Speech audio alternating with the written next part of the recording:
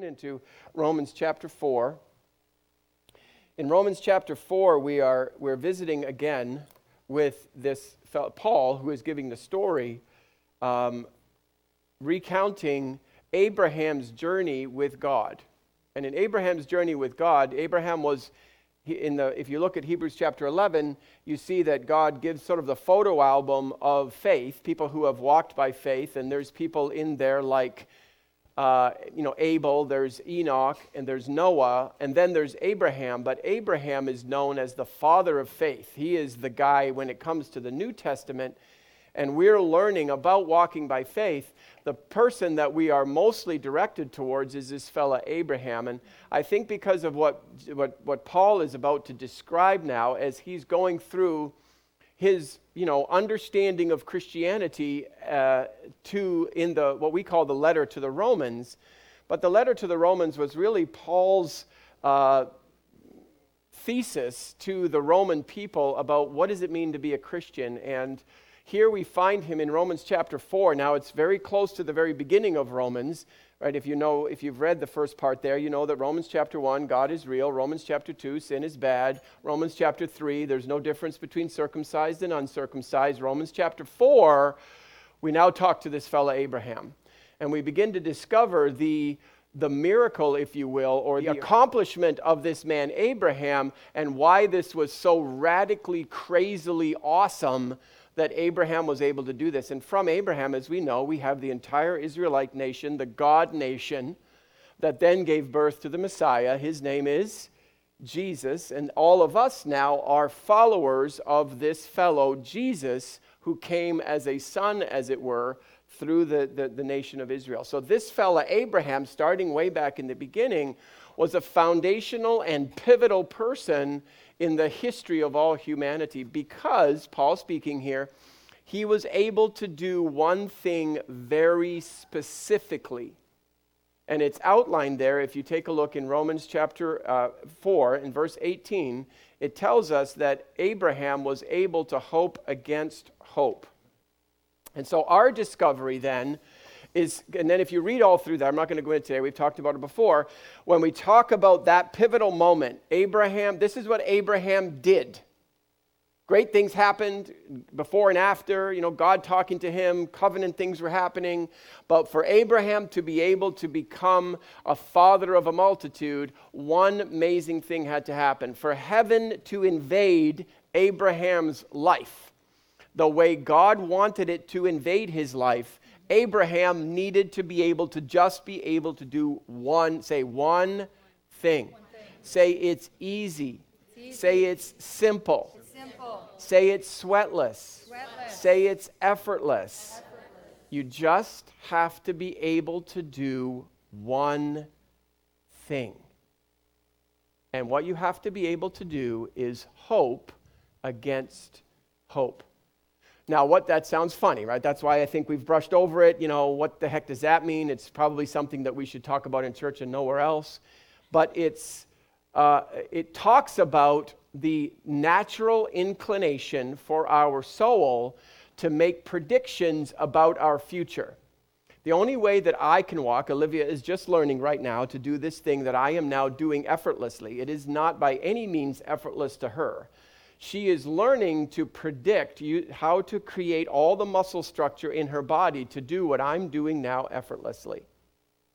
Because my soul has learned to predict what's about to happen as I put one foot in front of the other, and I have to balance myself through this motion. My soul does that in every area, absolutely, about my entire existence.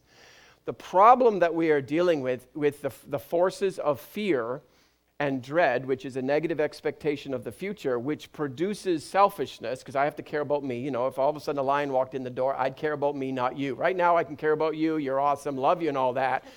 But when the bullets are flying, I care about me. Okay, but our world now is so full of fear, dread, and selfishness that all we get is different, versions of the same thing. So that what is going on in my soul all the time is the stress and anxiety and worry that comes with having to look after me in the face of all the potential problems that could be facing me as I move forward. And as we see now with the dawn of the internet, I don't just know the problems facing me, I know the problems facing everybody on the planet. And they intrude into my life in mega forms. You know, Pastor Tina and I were watching or reading something the other day, talking about the suicide rate, how it has gone crazy in North America, and incidentally started about 1995 when that started. Actually, it started really in the year 2000, but interestingly, in 1995 is when the internet was born. And now everybody starts using it and getting exposed to all the reasons to be hopeless and dread-filled and fearful. And all of a sudden you see the skyrocketing, a 30% increase in suicide rates. Even to, as you've heard, I'm sure, from the news, even to the most famous and powerful people on the planet, still hopeless, unable to see that there's... This is what Abraham what gave us. His gift to us was an understanding of how do I honestly hope against hope? How do I put all the natural things that I've learned in my life that have taught me to predict my future, how do I interrupt that process, that natural human process of somehow learning to seize control, at least in my own mind, seize control of a future that I see as to some degree negative or confrontative or problematic to my life. The more that I do that, the more I embrace that, the world is a terrible place, the more difficult it is for me to have a hopeful expectancy of the future. Right. And we're not talking about burying our head in the sand, pretending that everything is okay. I shouldn't use that word yet. Ignoring all the facts, ignoring it all, and being peaceful because I've just chosen to live in my basement in a box. That's not what God is talking about. What he's talking about is being able to confront all of these situations, but confront them in a way that I maintain a level of power and a sufficiency to meet every one of those, to know that, to be peaceful in today, knowing even with all the calamity that is going on around me, that now and my life always going to be good. Can we actually? And so when we're dealing with this ability to hope against hope, in our culture, in our world of massive amounts of information and confusion and all of the things that go on, to be able to hope against hope, it isn't really even realistic for us to expect that I'm going to be able to make enough money or have enough control or whatever in order to have an honest, positive expectation of the future. That's not even a realistic expectancy anymore. The only way that we can hope against hope is to be able to have a confidence in somebody, God, I'm speaking of God here, not Trump, an expectancy in somebody that no matter what comes, no matter what situation, no matter where I go, no matter what I face, I know God is with me. I know that everything is going to be all right. Can I honestly come to that place? And this is the place I think where Abraham got to, where he had the same natural expectation. I want to have a kid, in that world, having no children was a death sentence. Because there was no future for you. And you amass all you want, get all the stuff you like, but it's all going to disappear a couple days after you're gone. There's no future if you don't have a child. And so Abraham was kind of disappointed about that, and God came to him and said, you can have a child. And as a matter of fact, not only will you have a child, you'll be the father of a multitude, a nation. Abraham could not see that for many, many years. The time between Genesis chapter 9 and Genesis chapter 21, or 12, let's say, Genesis chapter 12 and Genesis chapter 21, that's 25 years of Abraham's life as he's trying to get a hold of this reality. He's trying to hope against hope. Every morning, Sarah does the P-test, and it comes up negative. What's happening? It's driving him. Better that he didn't know he could have a child than that he could know he could have one, but can't get the thing to turn blue. You see, when we're walking this journey, knowing how to hope against hope is the mechanism by which Abraham tells us, and all of the people throughout history tell us, this is the doorway to get through to the manifestation of the promise and truth of God in our lives. If we can expect honestly that it's going to be part of our tomorrow, even though it wasn't part of our yesterday, if we can do that, then it opens the door for that power and that transformation to begin to happen in our lives. The problem being when we're full of so much fear, dread, and selfishness, and the world, like the chlorine in a swimming pool, the world is just saturating us with this nastiness everywhere we go. It's inside and saturated in everything that they do as they try to figure out, how do I go forward, seizing enough control, having enough money, putting my foot on enough people's necks so that I can be the guy that survives at the end of the day.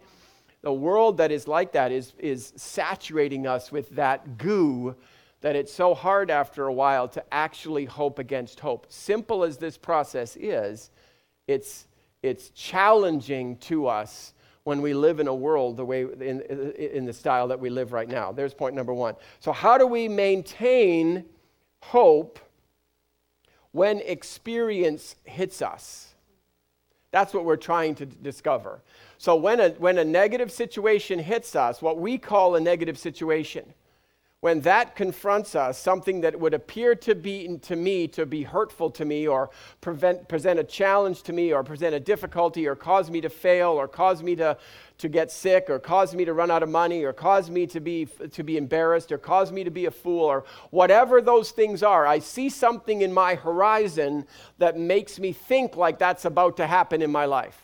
My assessment of that fact that is going on in my life, I get the fact and I predict my future with that fact based on other experiences that I have had, similar experiences where something like that happened before. Yes. And so that mixture right there is using my natural hope, my experience of the past, to predict what's about to happen with the facts that are facing me right now. Do you see that? Yes. What Abraham had to do was he had to be able to interrupt that natural process, when most of us don't even realize that we are in that natural process. We think everybody thinks like we think. That's why we think everybody else is nuts. And so because of that, we haven't given ourselves the power to take hold of that nanosecond and say, okay, not going that way. And that's simply all we have to do. So as we've been discussing this, we're talking about the process where we have, we're trying to walk in hope and hope and hope and hope and hope as it's going up and up and up. And all of a sudden a crisis hits and we end up down in the dumps. And then we try to get ourselves back up out of that and then get up here and boom, it goes down again into another crisis. How can we stop the process here of heading down those great seasons of depression for 10 years? As I'm shaking my fist at God and there just doesn't work anyways, and all of the stuff that's happening simply because our hope, our ability to expect that whatever is going to come in our future has been challenged by a very particular crisis, or what we would perceive as a reason why it's not going to work. And it can be the smallest of things. It doesn't have to be anything major that has actually happened. It's just that it hits us in such a way that we all of a sudden, it's like somebody pokes a screwdriver through our gas tank, all of a sudden we run out of hope. And so we've learned that in this moment right here, number one, we settle. Settle down. Understand, if we know the gymnastics, the only reason I'm freaking out about the thing that's coming at me right now is because of all the experiences that I've had in the past. And so say this with me. Say, my past does not predict my future unless I believe it does. Think about that for a moment. My past does not predict my future unless I believe it does. When I believe it does, then it does. That's the great trick of the kingdom of darkness, to be able to create some level of trauma in our past, take that trauma and trick us into assuming that when something happens, all of a sudden the lights turn out, and that's something crazy for you, just a transformer down the road that blew up, and they'll fix it. No big deal. There's nothing in here with the lights off that's not in here with the lights on. But we all freak out because, no, relax. Settle. It's okay. It's just that motion now of seeing, we were taking Olivia down there's a little safari park thingy in the town here. And the guy was on one of the rangers was on the thing there as he was sort of negotiating us around. And all of a sudden we're there with Olivia in her little push cart. And there's a big, huge water snake right there. It's making its way across the pathway. Right? So he said, just hang on a second. They bite, he says. I said, oh, thank you. You see, what do you do with that moment? Does it make you, and if it's making you, it's okay if it makes you freak out. You just need to go and rewatch Indiana Jones again and realize snakes aren't like that. Because you learned it when you were 3 years old, when you realized if Indiana Jones is afraid of snakes, we need to be afraid of snakes. You need to fix that. Okay, but first thing you have to do to be able to fix it, what we're talking about right now, is the ability to settle. You cannot just go along the same road of letting that immediate punch in the face that happens from that experience, whatever it might be. You cannot let the emotion of that thing begin to take over for your life and make you run down a particular path for a season until you burn off all of that negative energy. You cannot do that, particularly if you are either an internal processor because you're going to go to bed and to be depressed for a week, or you're an external processor and you're going to say things that you wish you would not have said. Because the things that you do and say in that moment are actually more accurate assessment of what you believe than the things you say here when you come to church and pull it all together for Sunday morning. The problem with that is we have to learn how to just stop and settle.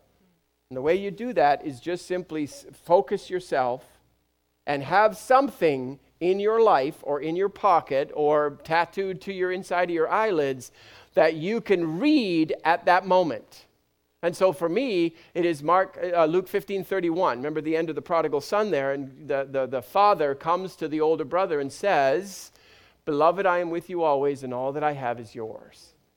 Now, that's all that I need in that crisis situation. I just settle myself down, and I remember God is with me, He loves me, and all that I need to handle this situation, no matter how catastrophic it appears to be, everything I need has already been set in motion to be there when I need it.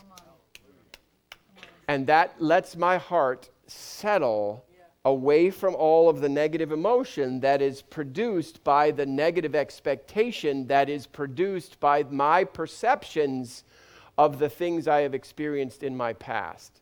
Most of which, by the way, aren't even real. They're my perception. They're what I thought happened. I thought you spat in my face because you didn't love me. I didn't realize that you were so excited to see me that you gushed out of your mouth.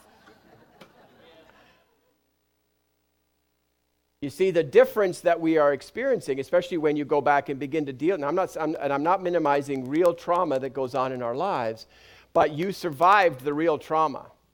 God got you through that real trauma. What He did not want to happen was that the trauma was going to make you expect that every time you came into that situation for the rest of your life, that anomaly was going to repeat itself. We get to the place where we believe, after rehearsing it for so long and telling ourselves the lie over and over and over and over and over again, that we have actually come to believe it. Now we believe in the negative expectation that originally had no power whatsoever to get anywhere near my life. And so interrupting this process becomes a key process, becomes a key ingredient. Number two, what we want to be able to do is become what I'll just refer to as now fullness. If you go to Philippians chapter 4, in Philippians chapter 4, Paul does this. He says to us that I have learned to be content. Now that word content talks about, it's the word autarkies, And it is a word that means to be self-sufficient, needing no external support or aid, able to meet every challenge that I come up against. I am self-sufficient. But Paul wants to be able to give us a little bit of a tweak to that word, because up until this point, humankind's only ability to face this negative expectation, this dread of their future, is to amass themselves an army, to build a big, huge bucket of gold, to surround themselves with a moat, in order to produce this autarkies thing where I don't need anybody else's support. I have a basement full of canned goods. I don't need anybody's help. That's not exactly what Paul is talking about here. He says, I have learned in the midst of abasing or having nothing, and in the midst of abounding as having an overflow, I have learned in the midst of either of those situations to be content. And what's that talking about? He has learned to be able to be absolutely okay and 100% aware of how okay he is right now. Yes, your brain is going off like rockets telling, and imagine Paul's life. The guy had been, all the troubles, stoned and, the bad kind of stoned. All of those things going on in his life. He's been shipwrecked. He's been in trouble, bitten by snakes, arrested, tortured. His feet have been beaten to a pulp. The guy has got a lot of reasons. He's either a lunatic or he's got a super bad memory. Forgetting about all the, but he says, I have learned how to be content. How to live in this place of contentment at all times. That word contentment, I don't know if I have the notes in that, do I? That word content means to be independent of all external circumstances. That means I don't need to know, nothing on the outside is telling me whether I am content or not. I have come to that place where I am so aware of my okayness right now. And surprisingly, this is not that difficult to do. That when you come into that place of settling, where you have just allowed, God, beloved, I'm with you always, and all that I have is yours. Just settle. God is always with me. He's gone before me. He's always with me. He'll never leave me. He'll never forsake me. And I'm settled.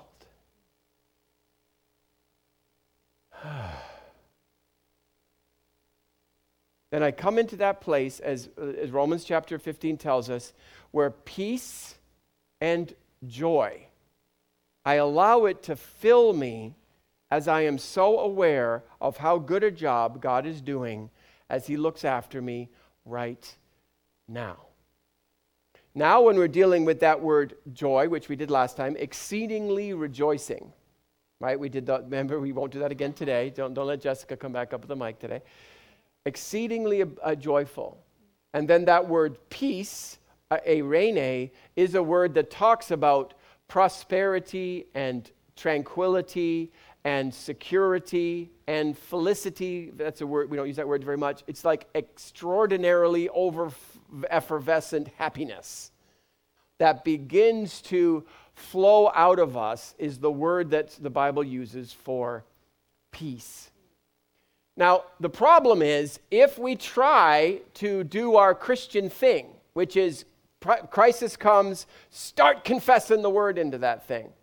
The problem is, I'm doing that in this slide right here.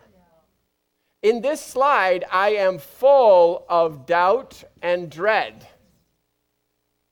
The problem with confessing the word of God in dread and doubt, James tells us, let a man not think he will receive anything, because he's declaring the word of God in a season of doubt and dread.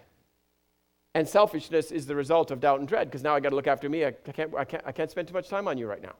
So I got to look after me. And so in this place, I've got to get myself to a place of settled, and I've got to get myself to a place of peace and joy, because out of that place of rejoicing and thankfulness and just magnifying how great God is in my life, as I am doing that, I am bringing myself, faith is starting to happen.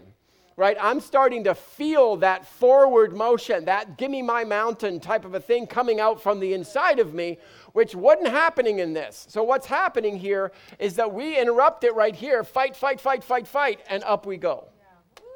Instead of this whole cycle down here where we think we're doing something because we're declaring the word of God, fight, but we're doing so in fear and dread. And it's not doing anything. I mean, it is doing something. Eventually, it's going to have its effect, and you're going to come through here with the help of your wife in order to get through the bottom there. But I'm telling you, we don't have to go down that far. We don't have to sink into that place, especially when we know my past does not predict my future unless I believe it does. Amen. Now, all of a sudden, I'm doing business with the fact that I believe it does, or else I wouldn't respond this way to the situation or the fact that's just been delivered to my life. I would not respond that way, and that's the objective. Then number 3, what I'm looking to do in my 3 minutes and 30 seconds, I'm getting to number 3 here, which is now called hopefulness. Now, what does that mean? That means that now what's happening is you're going to be in your time, and negative thing has come out. You know, the cell phone bill is bigger than you thought it was, and it's, wow, explosions are going on the inside. You're swinging at everybody who's spent a penny in the household. And all of a sudden now you're calming yourself down. Let's just settle. God is with me. Everything is okay. It's always going to be okay. Let's take that bill and show him to all his friends in the basement that have already been paid, even though you didn't think they were going to be either. And go and introduce them to them and say, this guy is about to be your neighbor. And then put him back upstairs and put him into the drawer that has yet to be paid. In that process, what am I doing? I'm settling. Everything is going to be okay. Then I'm starting to rejoice. I'm saying, you know what, God, look at my life now. I'm putting on weight. If I'm putting on weight, life must be good. Hallelujah, Lord. Thank you, Lord. Thank you, Lord, for sugar. Lord, just bless you for sugar. Thank you, Lord, for sugar. Thank you for a roof over my head, Lord. Oh, thank you for a great wife. Oh, what would I do if I didn't have a great wife? Thank you, Lord, for beautiful children.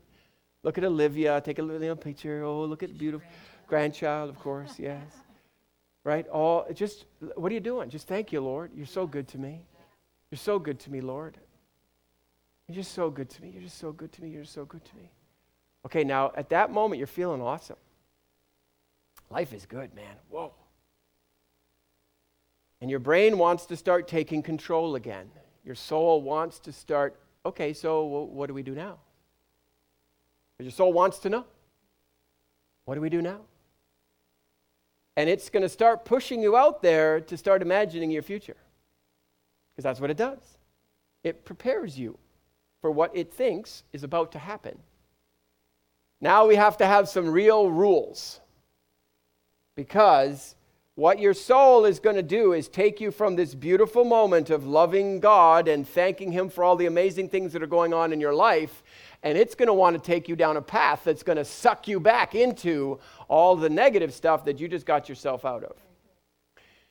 What you have to learn to do is you must learn to maintain a hopefulness in your soul about anything you are thinking about when it comes to your future. Because you've just brought your whole world back into right now, and it's always fine. Even if somebody had just shot a nuclear device over and they're going to blow up Niagara Falls and we're going to get caught in the shrapnel, it ain't here yet. We're okay. You understand? We're okay. I know that there's people that are doing terrible things. We're okay right now. We have to be able to stop. But then as we begin to take our first baby step out of that little protected zone that we have created for ourselves, If our soul is not used to thinking positively, you're going to be 2 minutes out of your prayer closet and you're already going to be depressed again. You're already going to start saying negative things, thinking negative things, doing negative things, simply because your soul has not been trained to maintain itself in a hopeful state. We're just not used to it. How's your day going? Oh, not bad. Same stuff, different day. What do you think about tomorrow? Yeah, whatever. Just imagine, close your eyes for a moment, think about your tomorrow. Can I tell you something? It looks just like last Monday. We have to change that. So, hopefulness now is the ability, I don't know where I even am on my notes. Can I tell you something? That fateful noise right there.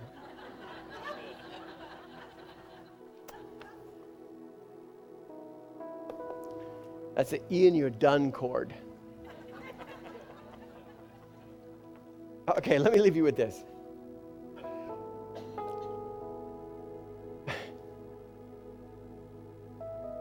We as human beings, we want to think that we are smart enough to figure out the future. And we deceive ourselves into a false sense of security when we convince ourselves that our prediction of the future is actually right, when we haven't got a flippin' clue what the future is going to be like. We are pretending that we know what the future is going to be about. Think about that for a moment. We're pretending. And we all want to pretend that we're all not pretending. But we're all pretending because it makes us feel better in our natural self if I assume my future is going to be okay because I've figured it out, because I'm wise enough, because I've got some experience behind me, that I've now figured out how to predict the future and how to make it work. It's all pretending. Nobody knows the future. The devil doesn't know the future. He lives in time just like you do, just in another dimension. He doesn't live outside of time so he can see what your tomorrow's about. He just says it's Monday, it's going to be bad. He doesn't know. We've just got used to saying, oh, you're right, probably is good. Last Monday was, I think. No, actually, last Monday wasn't. Why did I think it was? It wasn't. It was a good day. We just buy his lies. He just keeps lying to us, and we just keep listening. We got to stop listening. If it's negative, it's not God. I hate to tell you. Okay, so let's make that assumption. Oops. If we are, in fact, pretending, one, why do we always pretend it's going to be bad? You ever wonder that? Why do we always think tomorrow is not going to be great or better? Why do we think it's not going to increase? We could just as easily pretend that it is going to increase. You're not lying either way. You're just predicting.